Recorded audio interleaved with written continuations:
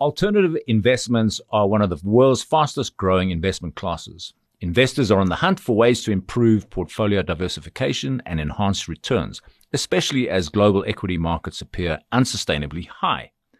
Alternative investments are those that fall outside the conventional asset categories, such as stocks, bonds, and cash.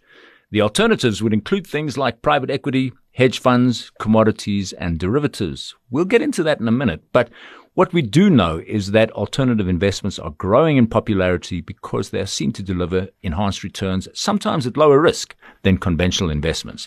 Joining us to discuss this is Dino Zukolo, who is Head of Product Development and Distribution at South African-based alternative asset manager, Westbrook Alternative Asset Management. Welcome, Dino. Kieran, good morning. It's nice to sit in front of someone for a change. Nice to have you here in the studio in a live environment. Let's kick off. Tell us a little bit about Westbrook and how long it's been operating in the space of alternative investments. Yeah, sure. So Westbrook was started in 2004.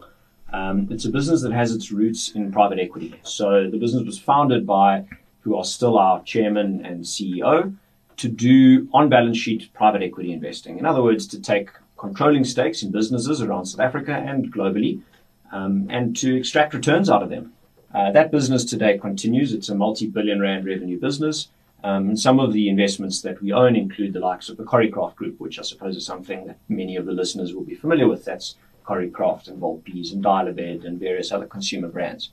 But I suppose what happens when you invest in interesting things is that through time, friends and family and people who are close to your principles start to say, hey, can I participate alongside you guys in some of the things that you're investing into? In 2012, you turn around and you realize that you've got investors, and with investors come all sorts of hosts of different requirements. You've got to have an FSCA license, you've got to do reporting, you've got to give people updates. And so Westbrook Alternative Asset Management was born. And what is Westbrook Alternative Asset Management today? It is still a business that keeps the same roots as what we always had, which is that we are first and foremost an investor. And we invest our money in interesting things in South Africa, in the UK, and in the USA. And then what we do is we bring clients along for the ride. And it's not only helpful for us because, we're allowed to then allow clients of ours to participate, but it's also helpful because everybody's capital has a limitation. And the nice thing about Westbrook Alternative Asset Management is it allows us to grow scale into the investments that we make, thereby generating returns for ourselves and for our clients. I think, Kieran, one thing that's unique about Westbrook is that we are focused on a South African investor in particular and focused on the world of alternatives, which is something I suppose that we can get into in a little bit more detail in a second. The business has grown significantly since 2012. We now manage more than 7 billion rand in assets under management on behalf of over 1,500 investors, primarily South Africans. Okay, why do people come to you? What are they looking for? Yeah, it's a good question. What are they looking for? They're looking for something different. I mean, it gets into the question of what are alternatives. South Africans are a people of savers. We're a people who are quite conservative, but we're also a people who are very well serviced by the traditional asset managers. People who are investing client money into bonds and equities and cash and collective investment scheme portfolios. In South Africa, for a number of years, the ultra high net worth, the family offices, the billionaires of this country have been investing their money into things more than just the traditional investment products. Those are alternatives. We can get into what they are. Why do clients come to us? They come to us because they are looking to get access to the same kinds of things that the very wealthy South Africans are investing in themselves, but they are people who can't otherwise get exposure to these kinds of investments. And if you look at the experience from the first world, alternatives have grown to a point to be one of the fastest growing investment classes in the world. Clients come to us to get on that train. Okay. In the intro, I said alternative investments offer enhanced returns and improved portfolio diversification. Now, what is Westbrook's track record in this regard? Give us some of the figures. Look, I suppose maybe let's start from the beginning around what alternatives do Westbrook invest into, and then we can talk about the track record. Kieran, there's a very wide spread of alternatives out there. In theory, anything that is unlisted and illiquid that you invest in that can work as a store of value and something that can generate you a return could be seen as an alternative. Now, Westbrook's philosophy has always been capital preservation. So We are the house that is looking first and foremost to protect a client's capital, to preserve and compound their wealth sustainably over a long period of time. And so our focus in the world of alternatives is in, let's call it the more vanilla alternatives, the alternatives that aren't ritzy and extremely exciting. Those are things like private debt, hybrid capital, direct real estate, and private equity and venture. And maybe just to draw the similarities and differences between the traditional markets. Many of the clients who are listening to this webinar today would have bought a listed bond before, or would have exposure to a listed bond through some form of an investment portfolio, be it your pension fund, your retirement annuity fund, whatever it might be. Now, the making of a private loan is very similar to buying a listed bond, but it is the alternative version of the traditional. Similarly, many clients will have had exposure to a REIT stock or a property stock. If you buy a share in Growthpoint on the JSE, what are you getting? You're getting a portfolio of property, equity in property in South Africa and globally. Now, again, if you were to buy a property directly, which actually is something that most South Africans have done in respect of their home, that is considered alternative. Why is it alternative? Well, in the listed market, you're on an exchange and prices change all the time. Now, there's good things and bad things with that. The good things is that you can get your money out whenever you want, and you can have a very clear steer of what the price is. The problem is, let's say you're in that REIT stock, in that property stock, and interest rates move. That will likely have a very consequential impact on the valuation of your investment, and that might or might not have anything to do with the actual inherent values of the properties that you're invested into. That's one of the downsides of the traditional markets, is that you have a very, very high degree of correlation to what's going on macroeconomically and to bigger factors that might have nothing to do with your investment. The benefit of alternatives in that sense, and there's more benefits which we can maybe touch on in a second, is that your investment returns are more directly linked to the investment outcomes of the particular thing that you've invested into. And that's one of the reasons why clients find alternatives interesting. What is our track record? We have an extensive track record. Westbrook has an office in Johannesburg, which is our head office. In the UK, we've got a team of over 10 people now. We've recently opened an office in the United States as well. As I mentioned, have raised and invested more than 7 billion rand of client capital across those 4 pillars that I've just spoken to you about. And the returns have been good. You know, if we were to look at our private debt funds as an example, in the UK, the returns we're generating for clients, and this is for debt, just, returns always need to be seen relative to the level of risk being taken. We have successfully generated over a number of years for our clients a return of 7% in pounds, in South Africa, 10% in rands. And then moving into real estate, offshore, those returns are in the teens. And in South Africa, the high teens, low 20s. And obviously in the world of private equity and venture capital, there's a spread. Some investments do very well, others do less well. I think the important thing, Kieran, is that for any client listening, you need to build a well-diversified spread of different types of investments with different risk-reward profiles to create portfolio effect that on a blended gives you both an attractive return, but also mitigates your risk and your geographic exposure and your currency exposure and all those good things. Okay. And I mean, we talked about also in the intro about diversification, and you've just brought up this thing about correlation to markets. And I'd like you to just touch on that. And these investments that we've been talking about, it sounds like they're beating inflation quite handsomely. But are they still correlated to markets, or is there some sort of trap there? Yeah. So one of the things that's tricky about an alternative is that there is no consensus price. On the JSE, you have hundreds of thousands of trades in a particular stock on a daily basis. At the end of the day, the JSE closes. That gets you the price of the stock. Now, to work out correlation, you need to be able to say, well, if variable A moves, to what degree does variable B move in relation to variable A? The thing with an alternative is that it's not priced daily because it's not traded. You own your property. What is your home worth? Well, you'd have to get an estate agent, and they'd come around and they'd tell you what they think it's worth. And either they'd price it up because they want a higher com, or they'd price it down because they want the sale. It's very difficult to tell. So the answer to your question is that in theory, alternatives are very delinked to the price of traditional investments.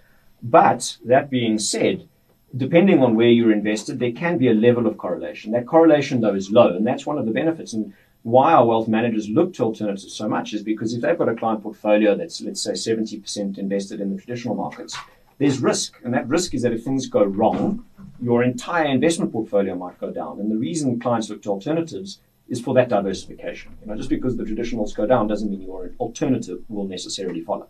Okay, just a reminder to people who are listening in here, if you've got some questions you'd like to pose to Dino, please send them through and we'll answer as many of them as we possibly can.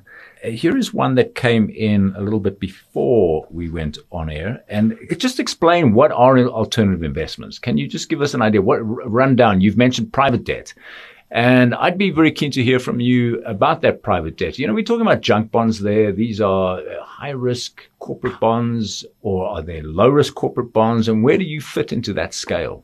So what is a bond? A bond is generally a listed, unsecured claim against a business. So I'm a JSE Top 40 business. I want to raise some money. I can issue a bond.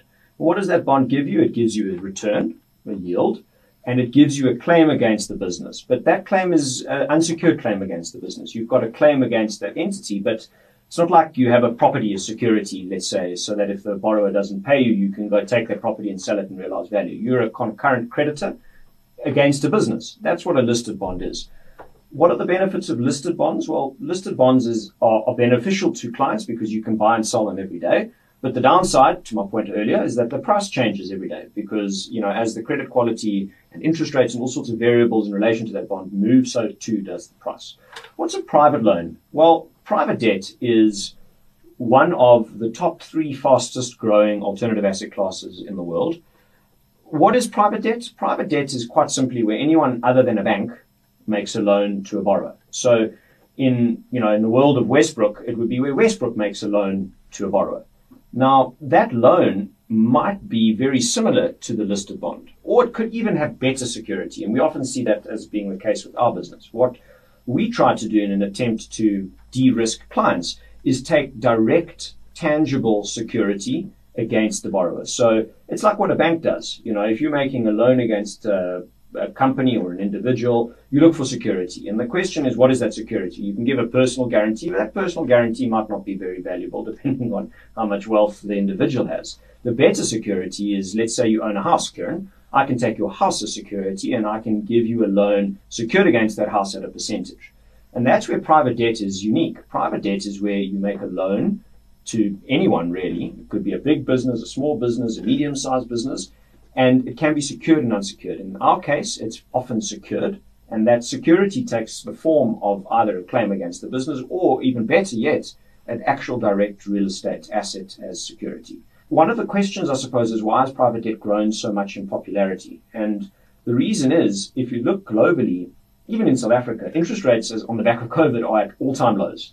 In the UK market, we were a big private lender. They're zero. If you hold money in the bank, you're at zero. And in South Africa, returns on cash are at their lowest levels in decades. So what's the problem? Clients are now looking for alternative sources of return to continue to get a higher yield in this environment where returns are low. The problem with bonds is that lots of them have priced down to come in line to where interest rates are on a relative basis. And what we see with private debt is that oftentimes you're able to get higher returns for making private loans than the level of risk that you need to take. And there's reasons for that. It can do with the fact that the borrowers are smaller. It can do with the fact that the borrowers need you to move a lot quicker as a private lender. The banks are subject to Basel, and there's lots of red tape and paperwork that they need to comply with. And so oftentimes in private debt, what you can do is, by being a better version of a bank, you can get clients higher returns. Okay, cover some of the other alternative investments. One of the obvious ones is cryptos, but you told me you're not involved in cryptos. Answer that one quickly. Why not? Why not cryptos? I suppose I mentioned earlier, Kieran, we're in this world of being a capital preservation first house.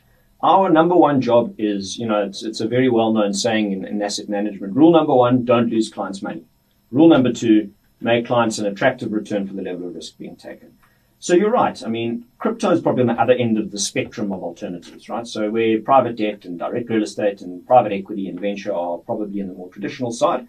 On the other end are things like crypto and art and classic car collections. All of those things could theoretically give clients good returns.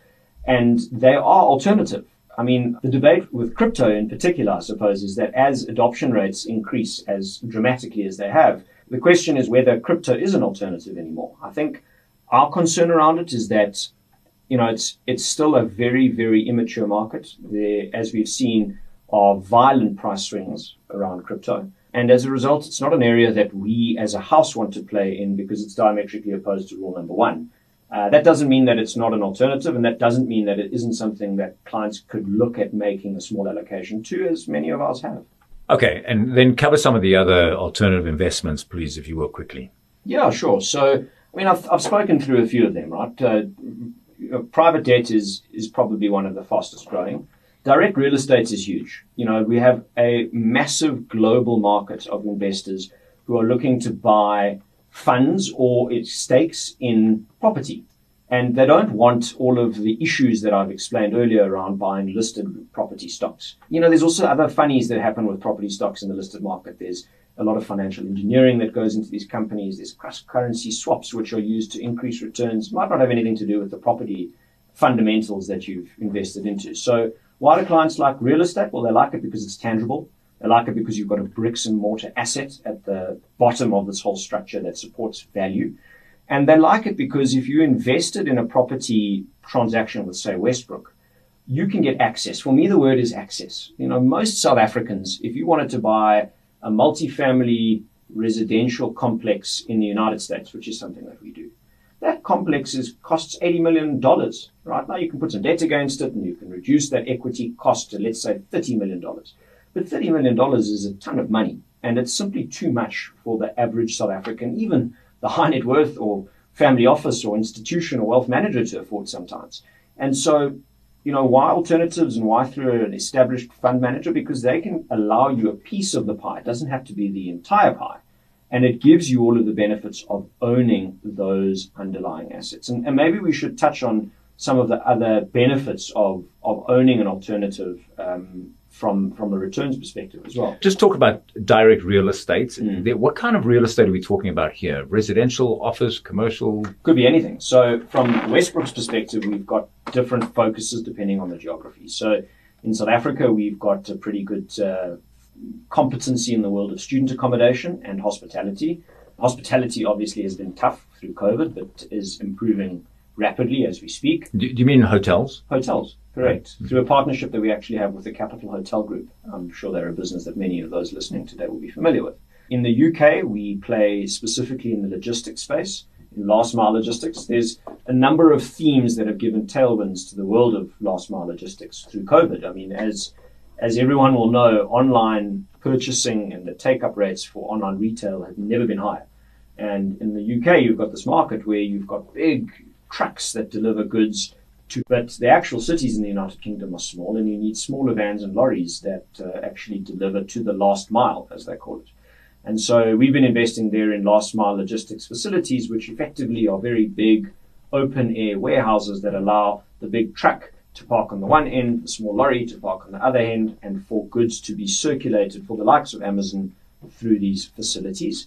And yes, Kieran, in the USA, we are quite a big player in residential. Multifamily, so think Summercon or Borwin, except they're not sold to end-user clients. We own them all and we rent them out. And there's a number of favorable dynamics in the US market that support that thesis. And interestingly, more recently, we've also done mobile home parks, which is a slightly more interesting offering, but certainly something that our clients have found very... In the United States? In the United States. In particular states or... Correct. Yeah? Where? So in the Carolina area, quite a number, but we have throughout. We've got one or two in Colorado, very much focused on the particular park itself. And is that because people are moving more and more into mobile homes and it's a booming market or what? Yeah, it's an interesting industry. So the US, in general, from a government perspective, are not keen on approving mobile home parks. So what is a mobile home? A mobile home is like a house. Don't think of it's not like Jerry Springer or a trailer park, right? It's a house that you can put on the back of a truck. It's mobile, right? And you can deliver it to where it gets affixed into the ground. And it's cheaper. These things cost $30,000, let's say.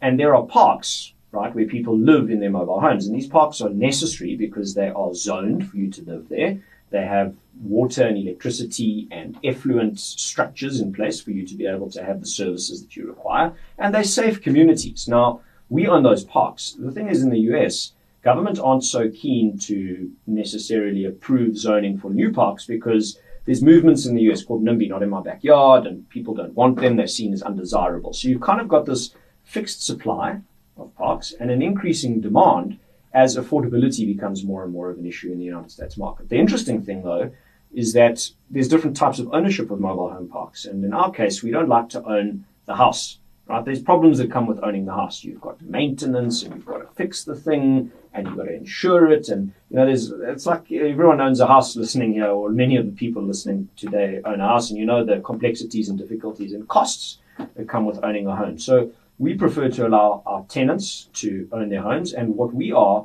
effectively is the owner of zoned, serviced land that effectively owners of mobile home parks are allowed to come and live on. And we've seen that the demand for these parks far outstrips the supply available in the US market. Fascinating. Okay, a couple of questions to get through here. This is from Kaibetswe. Since there's no consensus price on the value of an alternative investment, to what extent does that impact the valuation of a company from a private equity perspective when using comparable analysis? Yeah, it's something that you need to be very careful of, and it's something that is managed by your fund manager. And I'll say this, when investing in alternatives, and with any investment, actually, Kieran, the most important thing is to invest with someone who you believe is skilled, who has high integrity, who has a track record of success, because ultimately they're the custodian of these things. To answer the question, it's very difficult. Let's go to our student accommodation example, make it simple. You buy a student accommodation property in a fund. 3 years later, what's the value of that property? Well, who knows? We can get JLL to come and do a valuation, and they'll say to us, yeah, we think it's in this range. But at the end of the day, unless that valuation is supported by an actual offer from a potential buyer, or better yet, cash, it's very difficult to know for sure. So you get different types of funds in alternatives. You get what's called an open-ended fund and a closed-ended fund. An open-ended fund you can buy and sell all the time. But in the kinds of alternatives where valuations are worrisome, like my student accommodation fund, you generally close the fund. So you raise money into it for a period of time, let's say 12 months. And then you close the fund. That fund has its set of investments and it carries on for its prescribed period. Clients get their money back only when there's a sale. And so you take the subjectivity of valuation away. The question you need to ask as a potential investor in alternatives is, if you're in an open-ended fund, what is the manager doing to make sure that the valuation is correct? Generally, in direct real estate, that's harder. In things like private debt, it's a bit easier because a loan is a loan and the value is easily calculable and determinable. Okay, here's one from Moketsi, and he's asking, are the natural resources portfolios ESG aligned? Yeah, so there's a big push for ESG generally in the world of alternatives. Natural resources is something that we have seen, especially amongst the institutional investment public in South Africa, there's a very, very big push for. Institutions, by and large, are looking to increase their exposure to natural resources and generally renewables and infrastructure a lot. And there's a big benefit to the extent that those funds are ESG and social impact accredited. So I think in the world of Westbrook, we have a bit of a niche there in the world of renewable energy. That's a space that we play in to a degree. And we're looking to increase our exposure and allocation to that asset class and sector going forward. Okay, but let's get back to this thing about the benefits. You were going to touch on that a little bit earlier, the benefits of investing in alternatives. Do you want to run through a few of those? Yeah, so there's a variety. I mean, I think I've mentioned some of them in passing. But for me, some of the benefits are the things that I've touched on. There's, a lack of correlation to the traditional markets. You can get higher returns than what you can get in the more efficient listed markets. But also there's other things. One of the key characteristics, Kieran, of an alternative is that it's illiquid, right? So your money is locked up. You invest with me, it's locked up for 18 months, 24 months, 3 years, 5 years, could even be longer, right? And clients generally find that scary. Oh, I can't get my money out if I need it. But you've got to ask yourself whether that's a benefit or a disadvantage. The disadvantage is you can't get your money out. The benefit is generally what happens in the listed markets is you have greed and panic behavior. Generally, when prices go down, people sell because they get scared. And if you look at what happened in COVID, generally equity valuations went through the floor and then they've recovered a lot. So what was the message there? If you'd remained calm and you'd held, you would actually be okay from an investment perspective. Now, a lot of clients don't do that. They see things bottoming out and they say, geez, maybe now's a good time for me to sell. Or they see a price running hard and they buy. So the fact that an alternative is locked up could actually lead to longer or better long-term decision making. Some of the other advantages, just to quickly speak through them, is that one nice thing about alternatives is that they're often highly structured, and those structuring elements can help with things like tax. It can be a lot more efficient to invest from a tax perspective in an alternative, which again can increase, this is the word you'll hear me say a lot, risk-adjusted returns. Returns, is a 20% return good or bad? Well, the answer to that question is how much risk have you taken to get the 20% return? If you've invested in a startup, it might be a bad return. If you've made a loan, it could be an outstanding return. So you've always got to look at return relative to the level of risk that's being taken. Okay, talking about risk, are alternatives generally riskier? And are there ways that you are able to de-risk those investments in some way? So the answer is depends where on the spectrum you are. Some alternatives are definitely not necessarily riskier than traditionals. Some of the things I've spoken to you about today. Private debt, a private loan could have if you've made a 30% loan against the property. So let's say you've got a property worth 100, you've got a borrower and they want 30 as a loan, and it's a really high quality property in a good area that you could sell. The question is, what's riskier? That made in an illiquid unlisted space, or a bond that has an unsecured claim against the borrower as a security? You can answer that question for yourself.